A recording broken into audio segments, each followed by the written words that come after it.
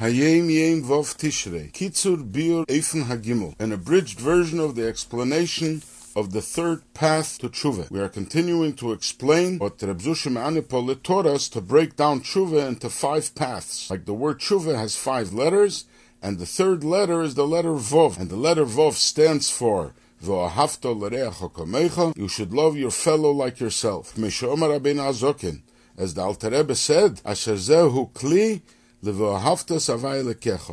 loving your fellow is a vessel to loving God your Lord. And it is also an explanation of the saying in the Mishnah, one whose fellow men are pleased with him, the Eibishter is also pleased with him. This is the Avedas HaTeshuvah b'sibas leiv tev.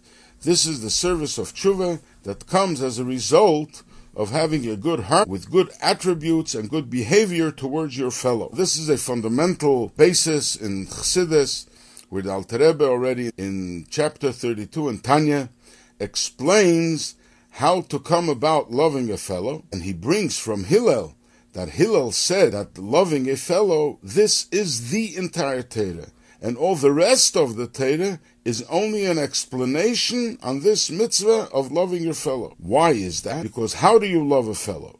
That's by nullifying your body, and you're elevating your soul. And your soul connects with the other person's soul. That way, you connect to your source. And for this, we can use some help from the Hayom Yom of Yud Beis Menachemov, where he says there, in the name of the Magid, that loving your fellow is an explanation to loving your God.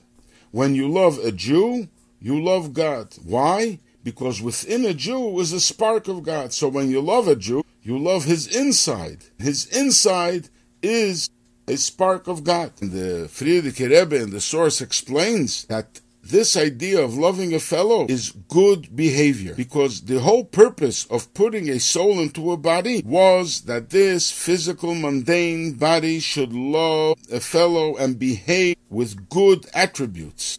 And in that way, you reach and you fulfill the purpose of the soul descending into the body.